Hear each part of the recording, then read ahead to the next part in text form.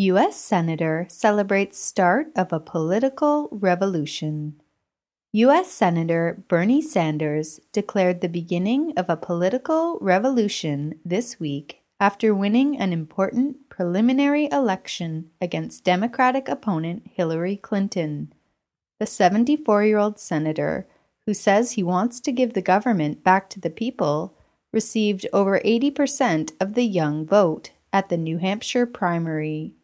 Throughout his presidential campaign, Sanders has been speaking out against political corruption.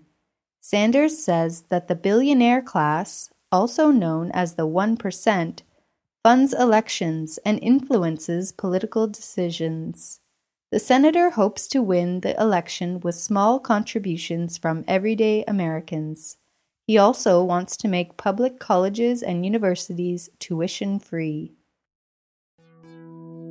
Brought to you by EnglishClub.com.